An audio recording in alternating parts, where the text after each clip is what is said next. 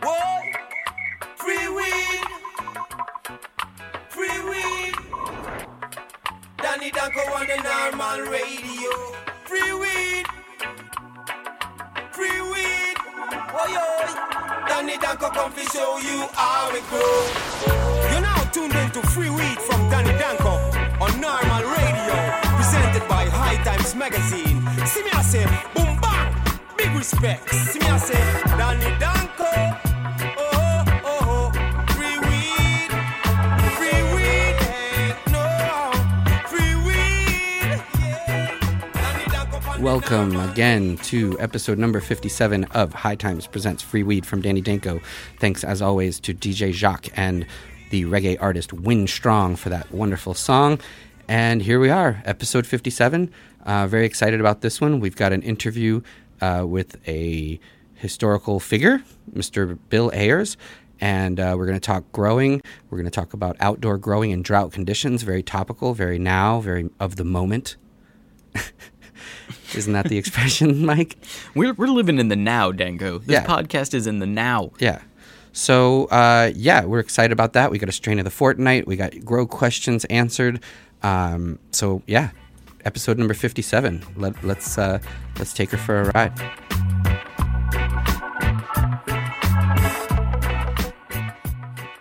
Hey, all right. Episode number 57. Heinz 57. Heinz 57. Welcome to episode 57 of Free Weed. This is Mike Hughes, and that over there is Danny Danko. Yes, it is. And, we've got quite a show for the people. We do. This is exciting. We talked to Bill Ayers. Yeah. And many of our listeners, of course, know that name, but some of our younger listeners may not. Dan, you want to just give a very brief background on Bill? Yeah, basically, he was a anti-war protester who turned radical in the 60s and started the Weather Underground with some cohorts, and they ended up doing some bombings that didn't end up hurting people but were phoned in, and they felt that was their way of protesting the war. Since then, he ended up not being charged for those crimes because the government overreached in their prosecutions and in their investigations and blah, blah, blah. Anyway, long story short, he became a professor at University of Chicago, and many, many years later became the subject of the 2008 campaign where Sarah Palin, and earlier than that, actually, Hillary Clinton brought up Obama's ties to domestic terrorists. So we talked to him a little bit about his life and protesting and all of that, and Obama as well, and marijuana laws and how that relates. It was a pretty interesting conversation, so we hope you enjoy that, whatever political spectrum you may be on. So that was the discussion.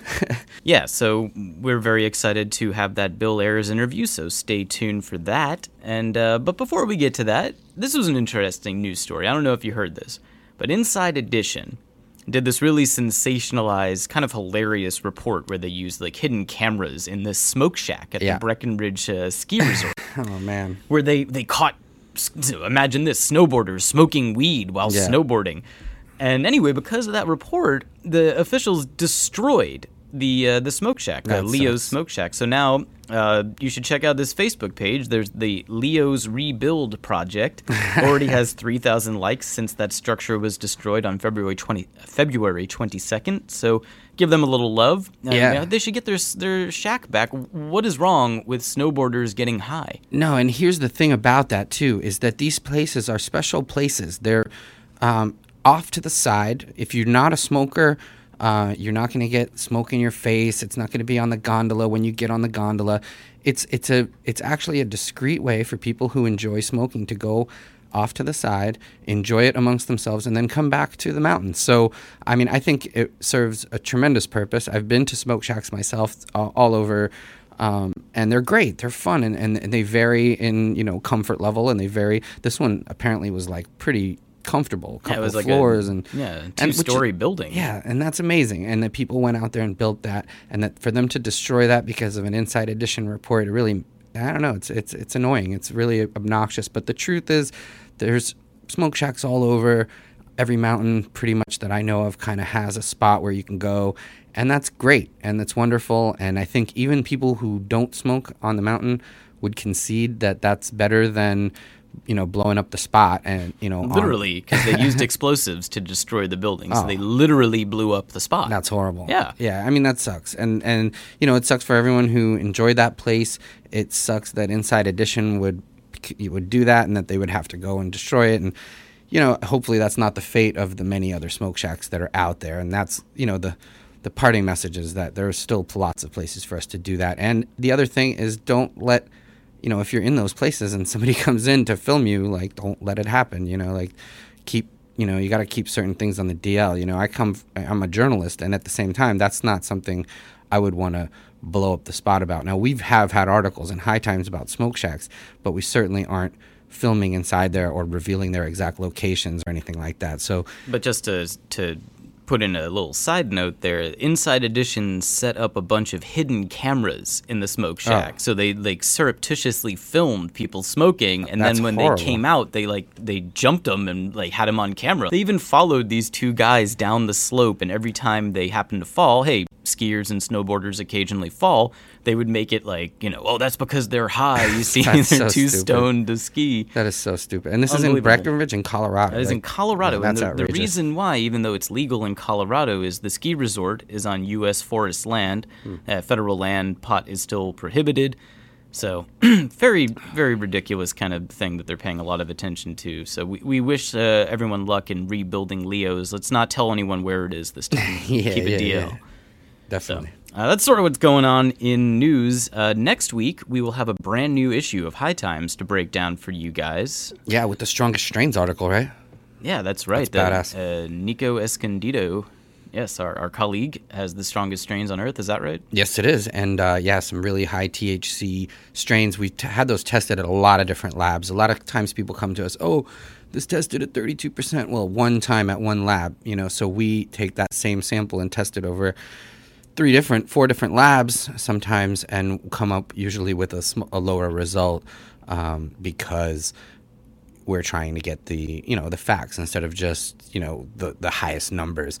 We really want to know actually what that THC level is and report that back as so even when our magazine prints it as 26% is the highest, and you've heard of one being 28 or 30, the truth is those are tested one time. These we've tested a bunch of times. So, and they're all, what are they, over 23% THC? Yeah, I believe all the ones that made it this year are over 23.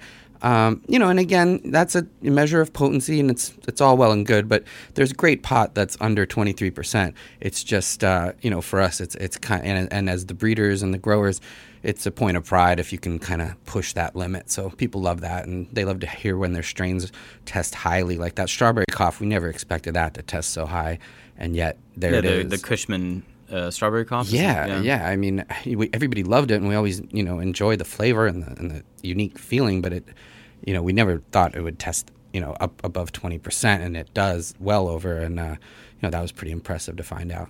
Yeah, and look, you're right. It is a number, and there's lots of stuff that goes into a high that's not just about the percentage of THC. But the Strongest Strains on Earth thing is pretty cool. We were with Scott in L.A., and that OG Ghost Train Haze, which was our strongest strain last year, I believe. Mm-hmm. It means a lot to the growers, too, to be recognized like that. So yeah, absolutely. So that's a fun one for that issue. Of course, we have this huge event coming up in Denver. I'm not even going to promote it because it's so vast and enormous right now. But listen to this lineup, just if you happen to catch every concert, and it's hard because there's only a limited number of tickets for each. But Friday night, Ice Cube. Saturday night, Slightly Stupid and Mac Miller. Sunday night, Snoop Dogg and Wiz Khalifa. Crazy. What a weekend. That's going to be nuts. 420 weekend in Colorado. Pretty decent. Yeah. People are coming from miles around, man. It's going to be wild. But you know what? We did get a bigger venue. We're at the Denver Mart. We've worked out a lot of the logistics of getting people in and out. And hopefully that will not be the way that it was last year with people waiting in line. And well, actually, speaking of that, I was going to save this for the Q&A section, but since we're on it right now, why don't I just ask you right now? We got a question. Hey, Dan and Mike. I was wondering about your upcoming Cannabis Cup in Denver. I really want to know I really want to attend, but no one has talked yet about any improvements that HT will be making to have the event more enjoyable for the attendees. I've not attended any cups in the past, but from what I understand, the difference in the Denver Cup is night and day compared to other medical cups. I've been hearing horror stories of 4-hour waits just to get in. It worries me. Please put my worries to rest. I'm sure others would love to hear that HT is doing everything they can to make this event more enjoyable. Well, we have good news, right? Yeah. The venue's huge. It's the Denver Mart.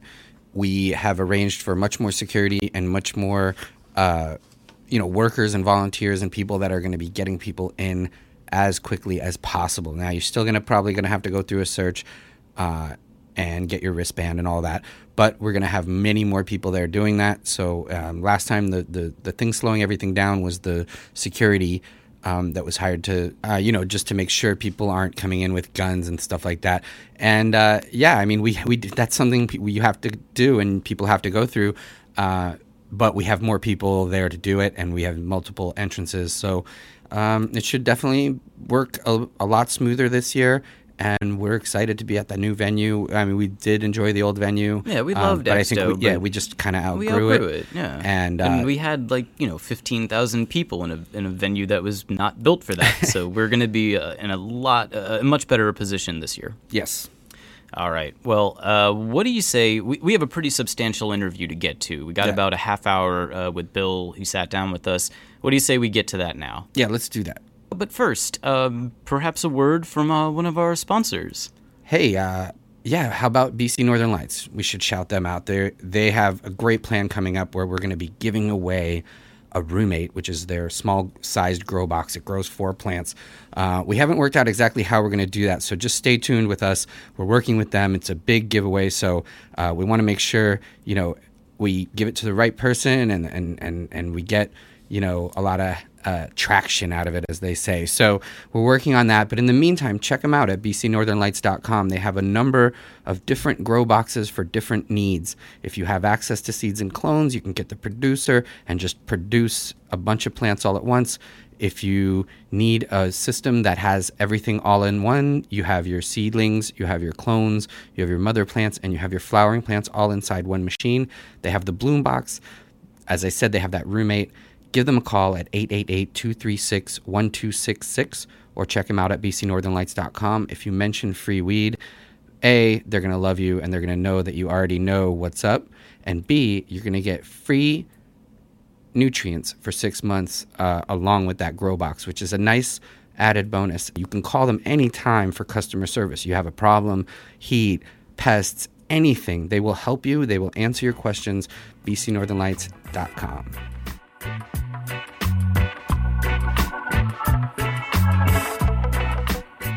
All right, we're back, and we are speaking with Bill Ayers, Distinguished Professor of Education and Senior University Scholar at the University of Illinois at Chicago. Welcome, Mr. Ayers. Thank you very much. Now retired, incidentally. Retired, but yes, still. I used to be all those things, but I'm now retired. But still traveling around and talking to people about, I guess, education reform and things of that nature. Education reform often. This month I've been traveling a lot talking about Brown versus Board of Education and the continuing fight against white supremacy. Do a lot of talking on college campuses about radical politics, all of it, and sometimes even legalization of marijuana. Excellent.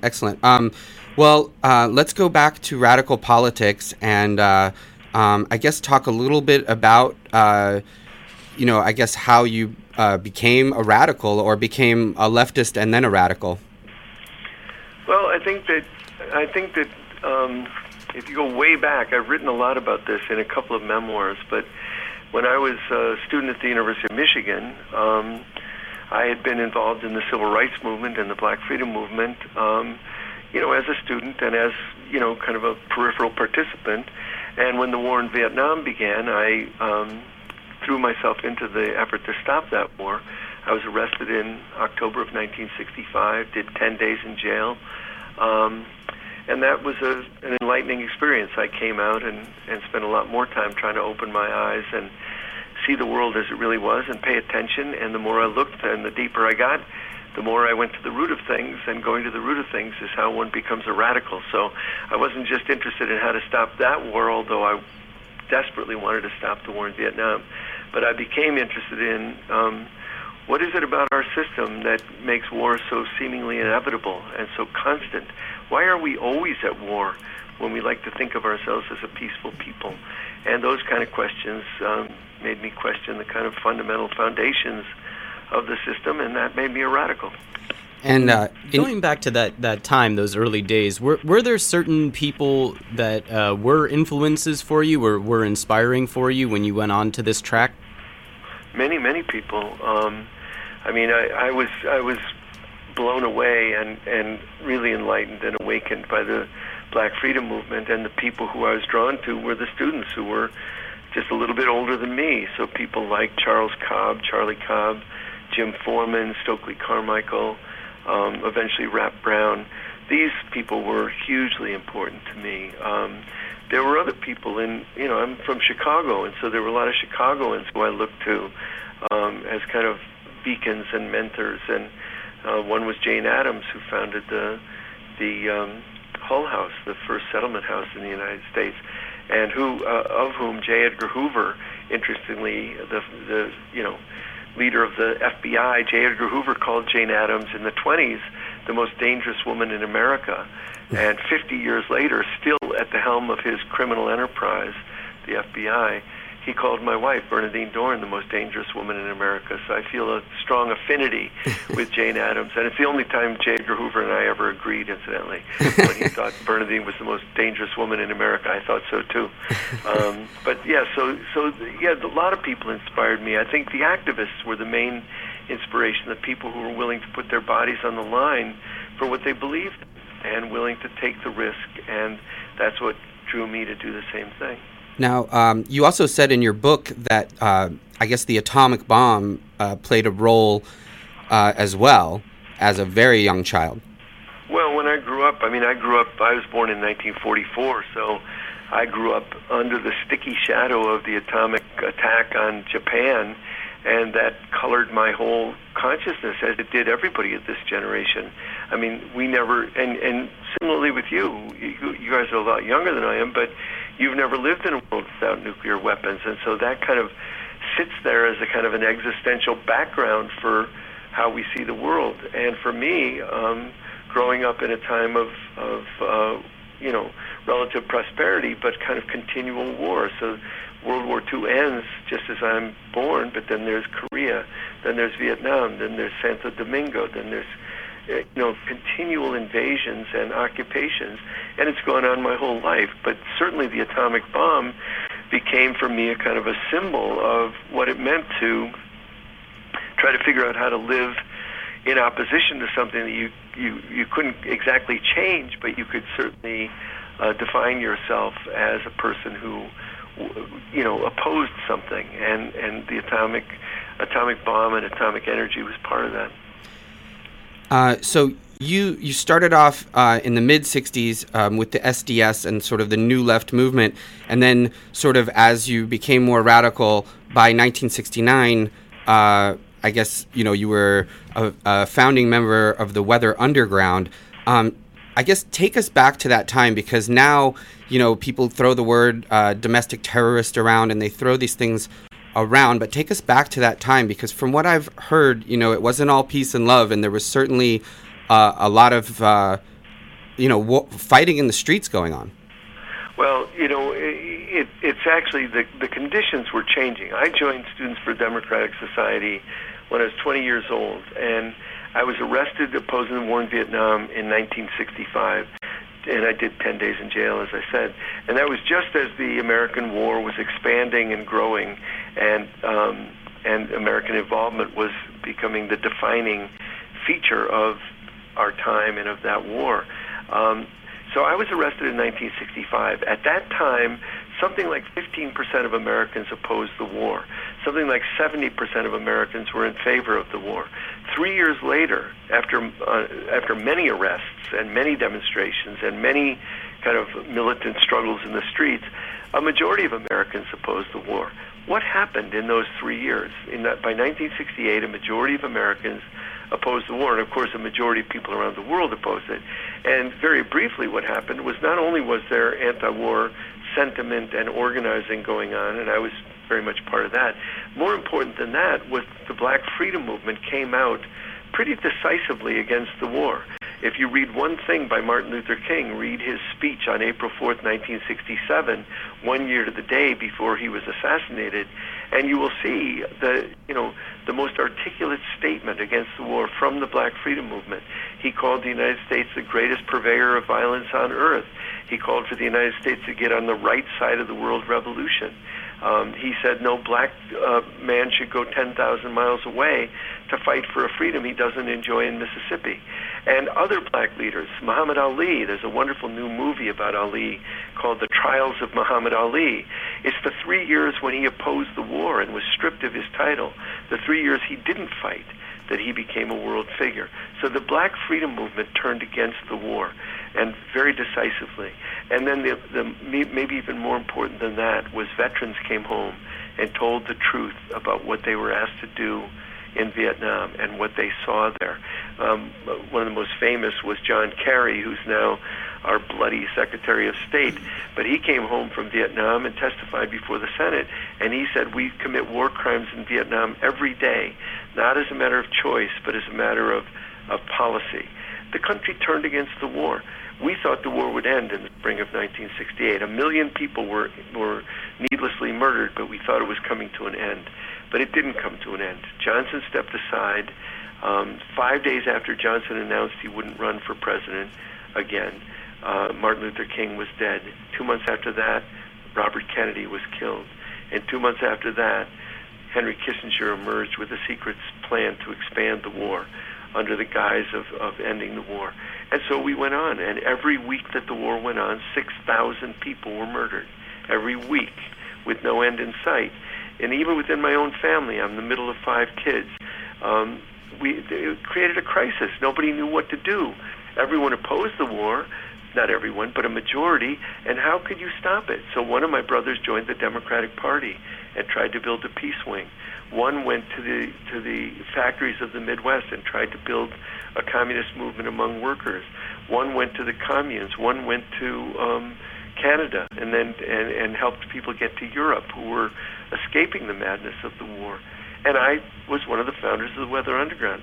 I don't think any of us, what any of us did was brilliant, but I don't think what any of us did was crazy either. So it wasn't like I was once kind of a mild-mannered radical and then I became crazy.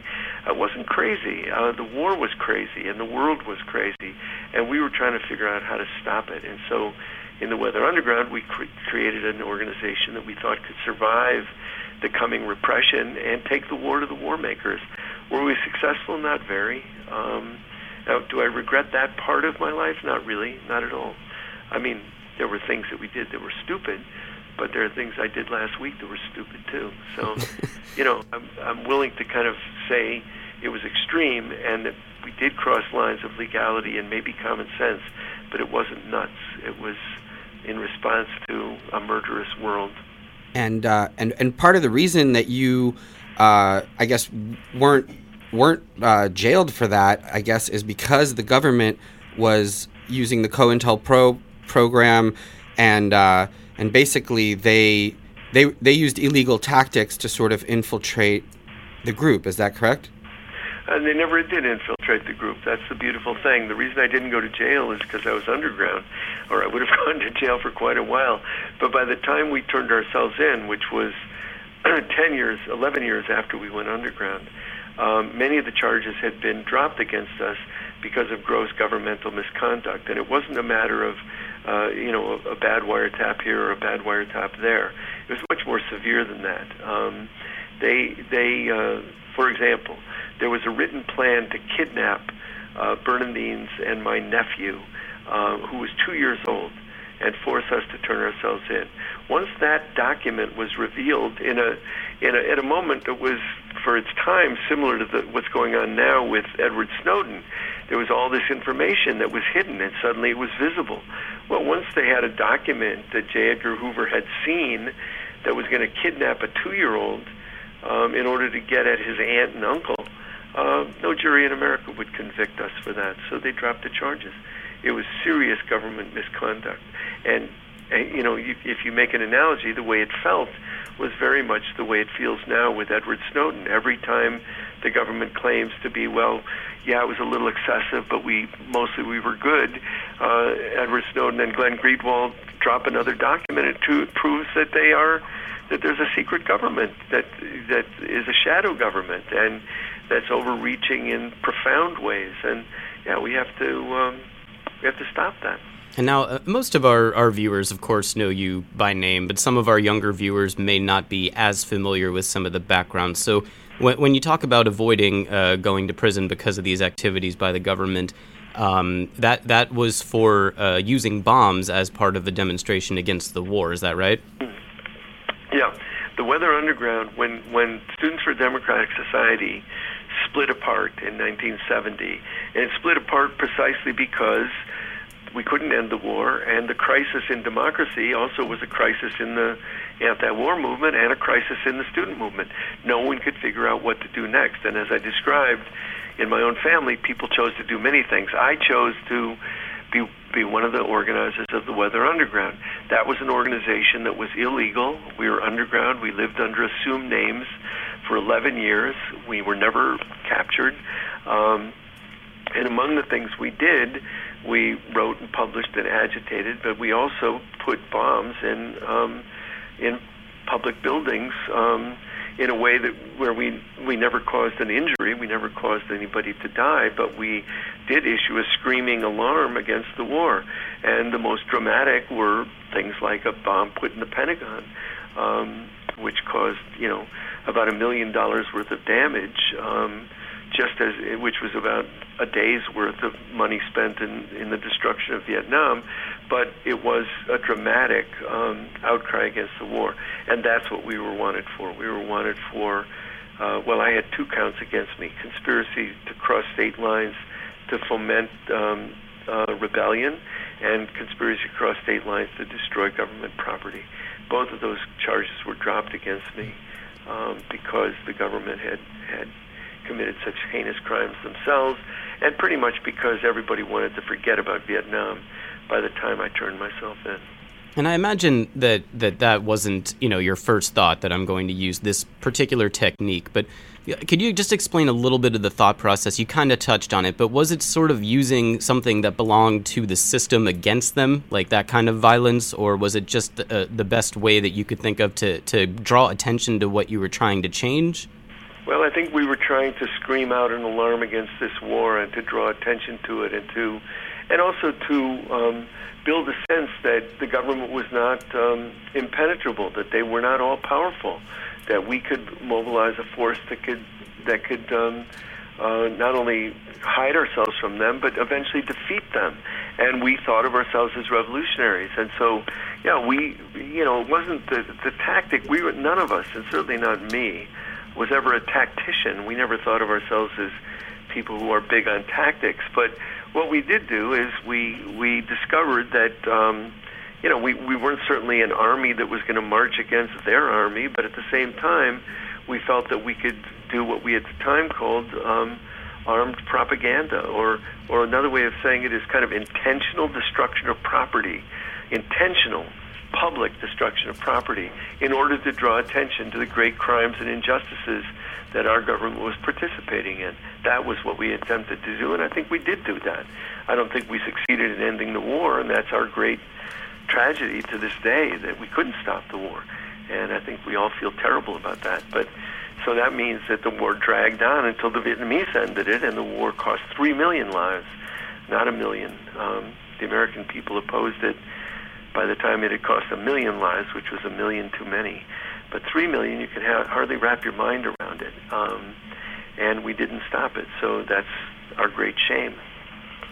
Now, I know that, in the interim of time since coming out from the underground, you've obviously, become a professor and worked in educational reform, but also juvenile justice reform. And I wanted to ask you just about the drug war and the war on pot. I mean, do you have any advice over all of these years from radical to leftist to all of these different ways of going about it? I mean, do you have any advice to the people sort of trying to end marijuana prohibition? Well, I think that marijuana prohibition's days are numbered, and I think that I think that High Times can take a lot of credit for that. I think that just like the shift in consciousness, the shift in framing around queer rights, around gay, lesbian, bisexual, transgendered rights, 15 years ago it was unthinkable that we would be in the world that we're in today around gay rights. I think 15 years ago it was unthinkable that we would have state legislatures and governors and attorneys general and presidents saying, this isn't so bad. And I think that's a huge, huge shift in consciousness and a huge victory for sanity and for, normal life. It's kind of crazy when I think back, we were talking about growing up in Ann Arbor. John Sinclair was a very dear friend of mine, and we worked closely together on a lot of things. And the fact that John Sinclair got 10 years for 2 joints will always be riveted in my consciousness. 10 years in state prison for 2 joints. It was an outrage, and today that wouldn't happen. And I think that's a great tribute to, as I say, those who agitated and those who publicized and those who organized and changed the frame. But it's also a great testament to the fact that when ordinary people stand up and say, look, I smoked a joint, so what? It's not a big deal, and it shouldn't be criminalized. And the criminalizing of everything is destructive, not just to the human beings involved, but to but to our society. Did you see the David Brooks column where he talked about in the New York Times where he talked about smoking dope? Yeah, he said he smoked it, but he doesn't think it should be legal. Yeah, but it was hilarious because he starts off and he says, when I was young, we sat around and smoked dope. It was not bad, and it was fine. But then we moved on, and we realized it was silly. Meanwhile, he acts like it's some kind of superficial thing. Meanwhile, hundreds of thousands of people have had their lives wrecked by the criminal justice system intervening in their lives because of marijuana. He's some privileged white guy who gets to walk away from it all, but it's an outrage. And so I think people like Brooks should be called on their stupidity and on their, kind of anesthetized, privileged position looking at this issue, and we should decriminalize it immediately, let everybody out of jail who went to jail for marijuana immediately, and get over it. That's the thing that people don't take into account when they come up with these legalization initiatives or decriminalization. It's never about getting people out of jail for the crime that is now not a crime anymore, and that should be part of it. And that's one of the things that smart lawyers and political movements are going to have to take up, because look, we just went through this around juvenile justice. We just got the Supreme Court to agree to oppose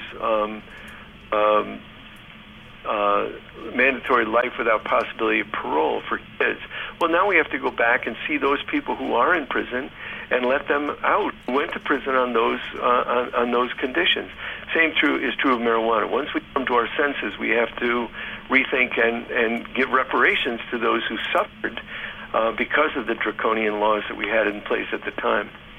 Now, we can't talk to you without, I guess, talking about the 2008 election, of course. And I know you've probably heard it all before, but take us back. I mean, I guess I'll preface this for people who may not know, but both Hillary Clinton and the McCain and, of course, Sarah Palin campaign brought up sort of your relationship with Obama. And so take us back to 2008 and just sort of how that all came about and what that felt like for you. Well, in 2008, no one could figure out how to run against this fast-rising, hard-charging, charismatic politician from Illinois, and they couldn't think of what to do. And so they developed a narrative, and the narrative was, we don't know anything about Obama, but we know that he has these shady friends, a black nationalist preacher, a Catholic priest on the South Side, and so on. And one of the shady characters was me, a so-called unrepentant domestic terrorist. And so tried to kind of demonize these people and at the same time do the kind of guilt by association thing. And that's how it began. But for you personally, when you heard your name invoked in that sort of national campaign atmosphere, I mean, that's got to be a bit shocking. I don't think you were expecting that, right? No, I wasn't expecting it, and it was absolutely shocking. It occurred actually in my dining room. I had a group of students over who were having seminar in my dining room, and as the seminar ended, somebody turned on the TV, and Hillary Clinton and Barack Obama were having their last debate. And George Stephanopoulos raised the question of his association. And Obama said, looked slightly stricken, but yeah, he knew me and so on. And my students absolutely fell on the floor. They were astonished to see hear my name. Some of them, in absolute disbelief. One student turned to me and said, "Oh my God, that guy has the same name as yours." Because Stephanopoulos had just said, what about your relationship with Bill Ayers? And another student said to her, "Well, that's because they're the same guy." I mean, it was completely crazy, and it felt surreal. It felt surreal through the whole thing. Luckily, I had my partner and my 3 kids, all of whom had given me advice about this and said, "Look, you should just stay quiet. Just do your work and don't pay attention to it." And that's what I did. And it allowed me to stay sane as the whole world around me seemed to be going up in smoke. Quite crazy. All right. And now one more question about Obama. Now, obviously you guys aren't the best of friends from what I've read and know, but why don't you think he's done more to sort of end the drone strikes and end the war on drugs? I mean, clearly he's been very outspoken in his campaign, and even prior to that it's a failed policy. So I guess why do you think he hasn't been able to do more? I may be the only progressive person in America who's not disappointed in Obama, because I had no expectations that he would be a progressive person. And the reason is, all through the 2008 campaign, and frankly, knowing his record in Illinois and who he is as a politician and a person, but all through the 2008 campaign, candidate Obama said, "I'm a moderate, middle-of-the-road, pragmatic politician." The right wing looked at him and said, "No, he's a secret Muslim, secret socialist, pals around with black nationalists and terrorists. He's got this other agenda." And the left wing looked at him and said, "I think he's winking at me," but he wasn't winking. He is exactly who he said he was, and his record in Illinois holds it up, and his record in Washington holds it up. He is a moderate, pragmatic politician. But the one thing to remember about Obama is that during 2008, when asked who would Martin Luther King support, without missing a beat, he said Martin Luther King wouldn't support any of us. He'd be in the streets building a movement for justice.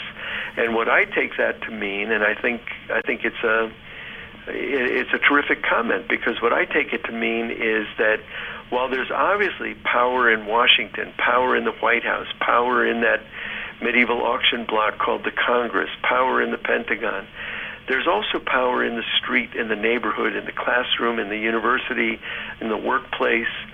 And that's the power we have access to. So we shouldn't expect Obama to bring us peace. We should build a peace movement in which we give Obama the option of, in which we insist on peace. And Obama will respond to that, just as George Bush would if we had a peace movement. Our job is to create power on the ground, and the job of a politician is to respond to that power. He's not a king. He's not a radical. He's not a progressive. You can say he knows these things, and I would say, yes, he's not stupid. He's one of the smartest people you'll ever meet. On the other hand, he's a politician who's pragmatic and responding to pressure and power that exists elsewhere. We have to be the ones who take responsibility for that and not beg him to do the right thing, but insist that we will do the right thing and that official power will follow. Hey, Bill, we're almost out of time for this segment, but speaking of that topic, I'm curious about what you think of modern activism. You mentioned Snowden before and sort of what he has done.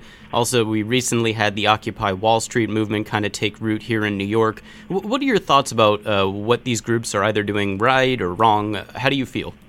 Well, I've been a big participant in Occupy.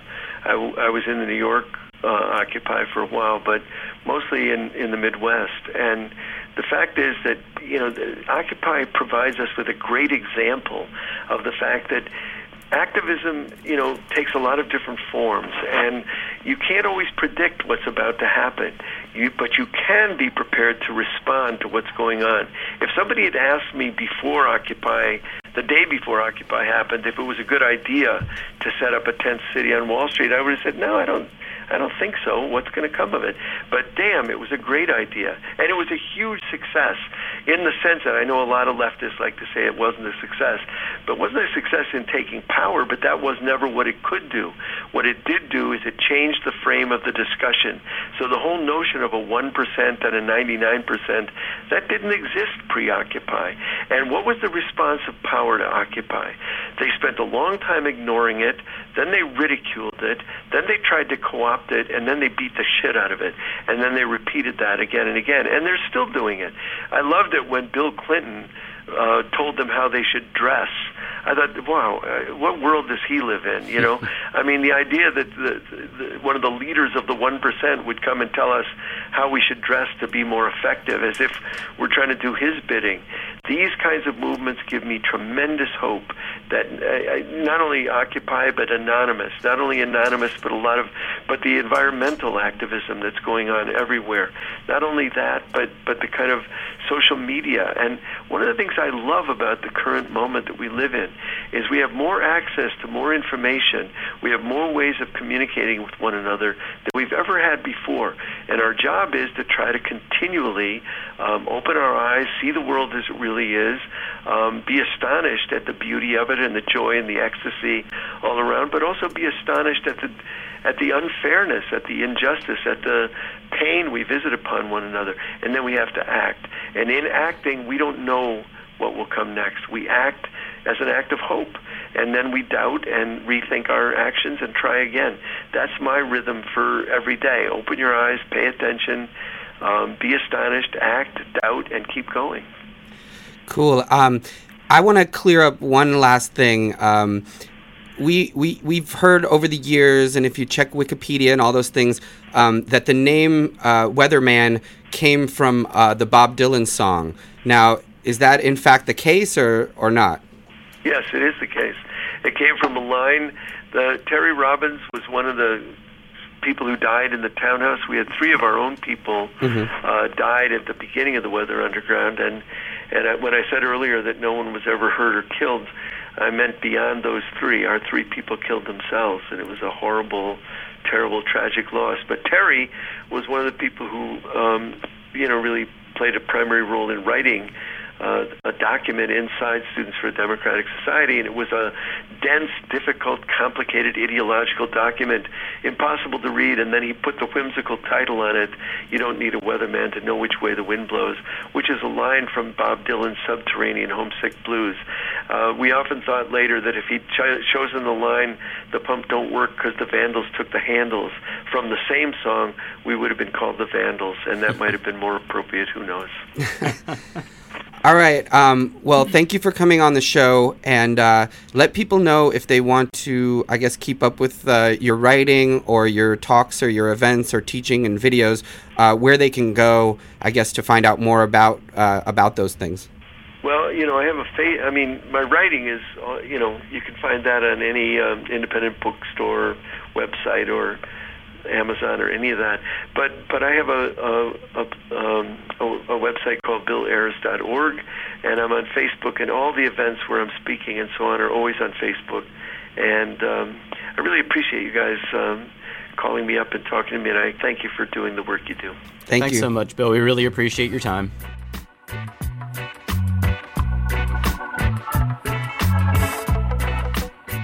All right, you guys, as I always say, you can't have free weed without seeds, and you don't get free seeds from just anybody, but you do get them from Gorilla Seed Bank, and you check them out at gorilla-cannabis-seeds.co.uk.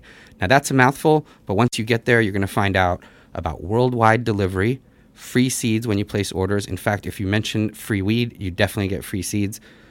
Discreet, stealthy, and quick shipping, which is very important when you're trying to get going and growing. Great prices. You can compare their prices with other seed banks and you'll see. Very eco-friendly products. The shipping materials and everything they use is great. So check them out. Cannabis seeds from Gorilla Seed Bank. They also have a phone number here. And if you talk to them and mention the show, they will put free seeds in your packet. So check out their website and support our sponsors. You know you need seeds. They have everything you want from every seed bank you can imagine, along with all kinds of specialty types. So give them a call and check them out. Gorilla Seed Bank. Thanks for the support.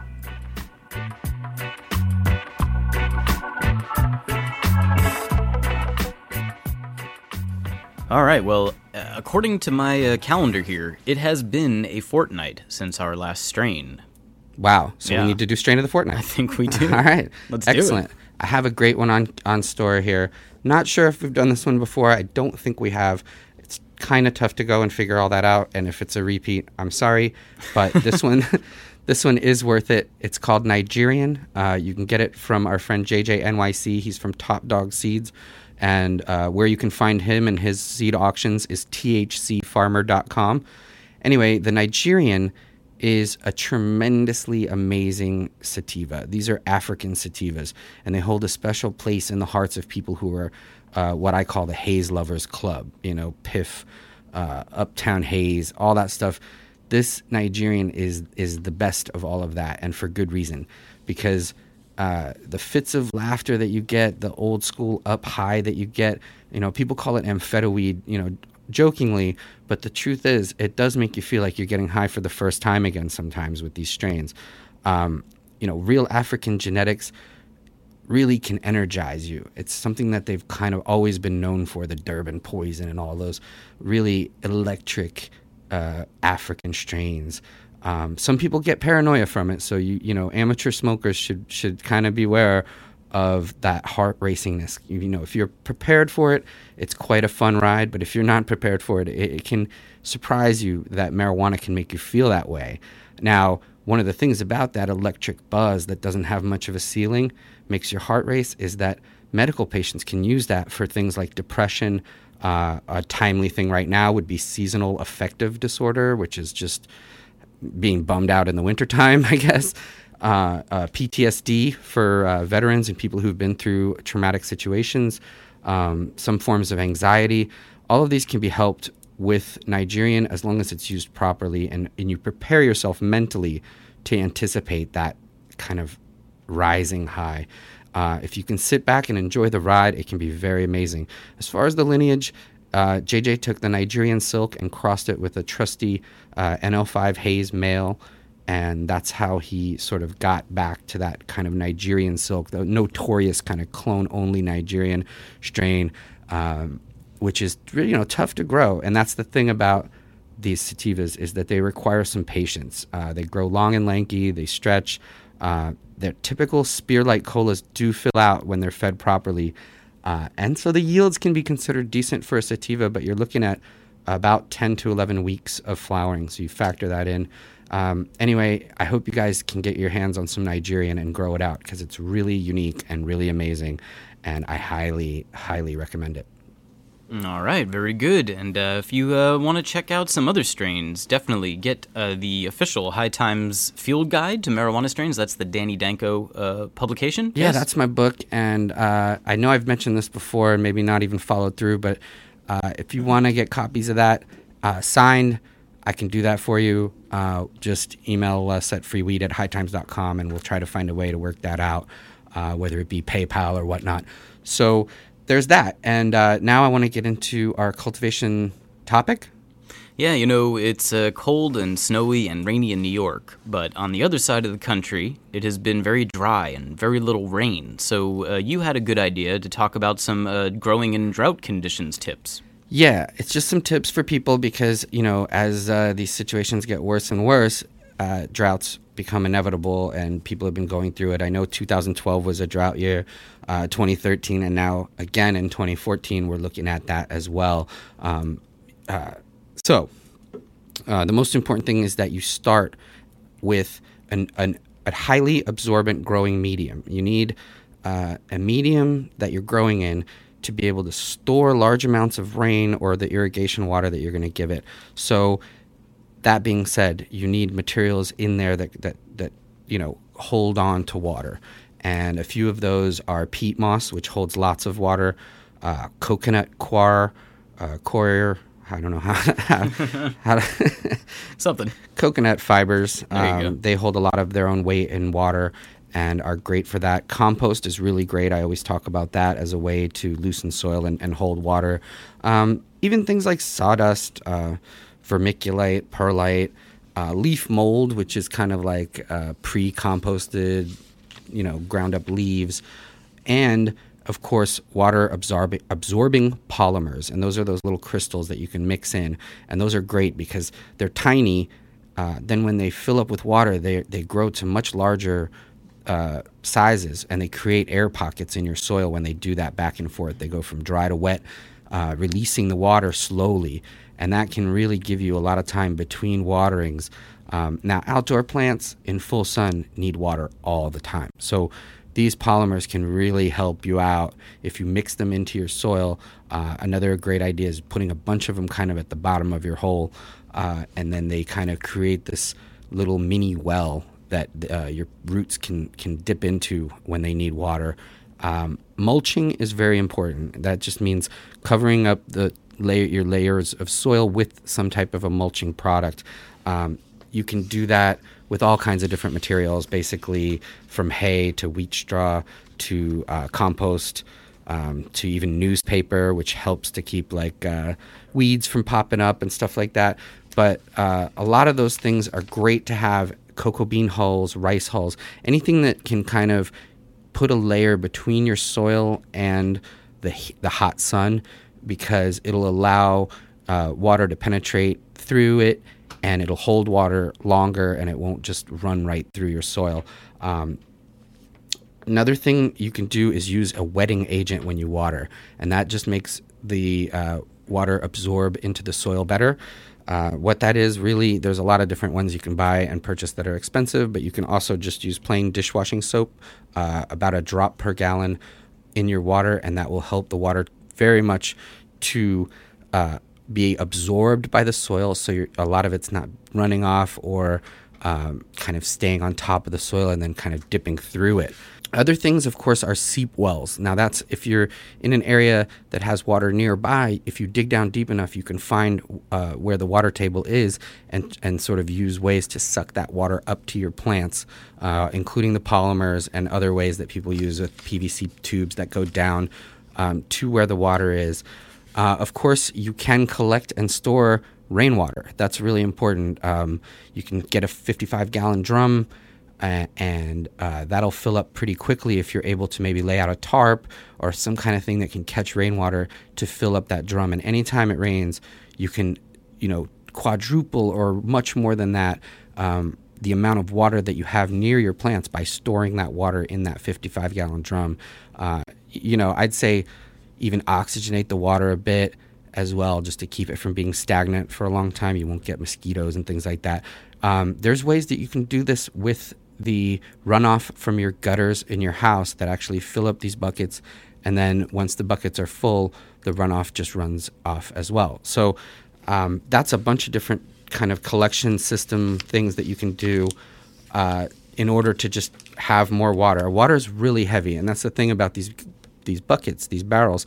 A 55-gallon drum filled with water is like 450 pounds. So set it where you want it to be before it ever fills up, and pretty much plan on keeping it there unless it's empty. I mean, basically, those are a bunch of different ways you can conserve water, and you can use it to your best degree if you are in a place with drought conditions. The other thing you need to be concerned with is constantly going back and forth to this guerrilla garden, if that's what it is, with water, is going to create pathways that you might not want to your plants, particularly in drought conditions, because all the other plants around it are dead, which also brings up stealth, which means that these big bright green plants in the middle of a area of drought are going to attract attention, and you're going to have to find ways to hide those plants either from the sky or from the side or whatever.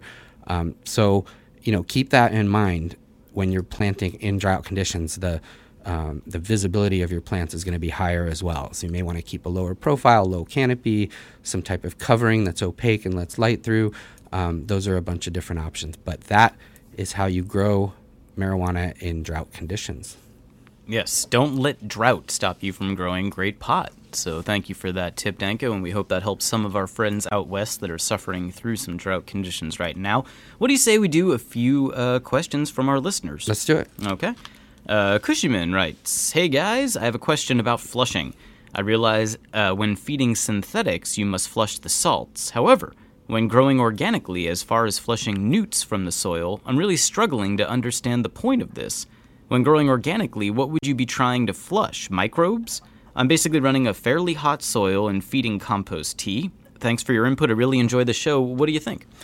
Yeah, I mean, the point is that you're flushing to remove almost anything from that, any excess newts, whether they be organic or not, from your soil. Now, if you've been feeding really lightly, now you say you have a fairly hot soil and you're feeding compost tea. Fairly hot soil means that, you're at the edge of where you might even be burning your plants with newts. So there's a lot of nutrient salts and things built up in your soil, and just because they're organic doesn't mean they won't make your pot taste bad. So I would highly recommend flushing out any kind of a hot soil, whether it's organic or synthetic. Organic's typically a little easier to flush because hopefully you use less during the process and there's less buildup. But both organic and soil grows do need flushing, so keep that in mind. And nutrient buildup happens with both styles of growing. All right, cool. Hopefully that helps Cushy Man. Let's move on to Blue Ridge Grow. Hi, Danny. I really enjoy the show. I need some advice about rooting clones inside and moving outside later when the chance of frost is gone. He writes, "I've done this before in the past, but last spring with a few plants, I moved them from the 18 hours inside to outside where the day was about 14 hours, and they all went into flower, then came out, got stressed, picked up every pest and disease coming by, and never made much bud. Any ideas on how to prevent this?" Yeah, I mean, basically, before you're putting your plants out, after they've rooted, but before you're putting them outside into larger containers, you want to acclimate them to whatever the lighting situation is that's outside. So slowly bring them down from 18 hours to maybe whatever it might be, 15 or 14 hours. And then you put them outside, and hopefully they won't be shocked into flowering and then have to go through that whole process of re-vegging and coming back. So yeah, I would say you want to acclimate them as much as you can to the outdoor light cycle, and also to the fact that they're going to be in bright sunshine. So give them a few hours of sunshine per day before you just put them out for a full day in sun. So that's what I would say. All right, makes sense to me. Thank you, Blue Ridge Grow. Let's move on to Old Leaf. He writes, "Mike and Danny, thank you so much for answering my question last week. I'm happy to update that my very first seedlings in my baby grow box are popping roots through the rock wool, so they're going to veg soon." His question this week: tap water versus RO water. Is there a debate here, or will RO water that I have total control over just produce better, healthier, bigger yields? Yeah, I mean, I'd go with RO pretty much over almost any other and water. What is RO? Reverse osmosis water goes through a reverse osmosis machine. So basically you're taking regular tap water and you're rinsing it clean of any kind of anything. So literally anything beneficial or harmful in that water is taken out, and you're starting with a really low ppm level and water with very low levels of any kind of anything. So even the micronutrients and things that could have been beneficial are pulled out. So you want to then, with RO water, it's an empty palette, and you paint the picture with whatever nutrients and additives you add to that water. And so I would recommend that for pretty much almost any grower, unless your water is so good that you don't need to do that, which is pretty rare these days with the deregulation and blah, blah, blah. So yeah, RO water is better if you can afford the RO machine. If not, at the very least, let your tap water sit out for at least 24 hours just to dissipate some of the chlorine and other things that might be in there.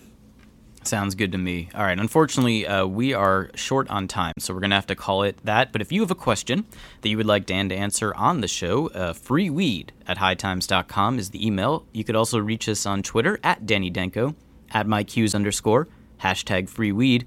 What do you say we take a little break, come back, put a bow on it? Let's do it.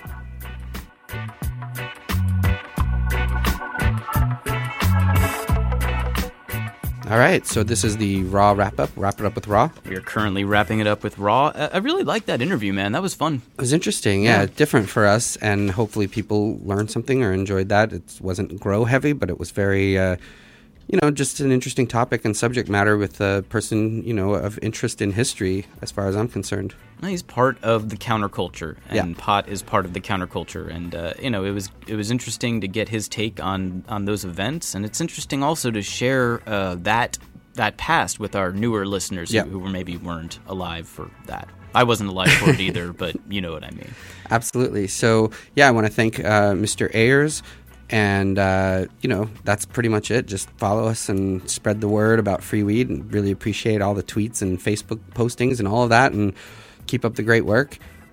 Keep on growing. And thank you for listening to episode number 57. Yes, we will be back next week with many, many questions from our listeners and more great grow info. Indeed.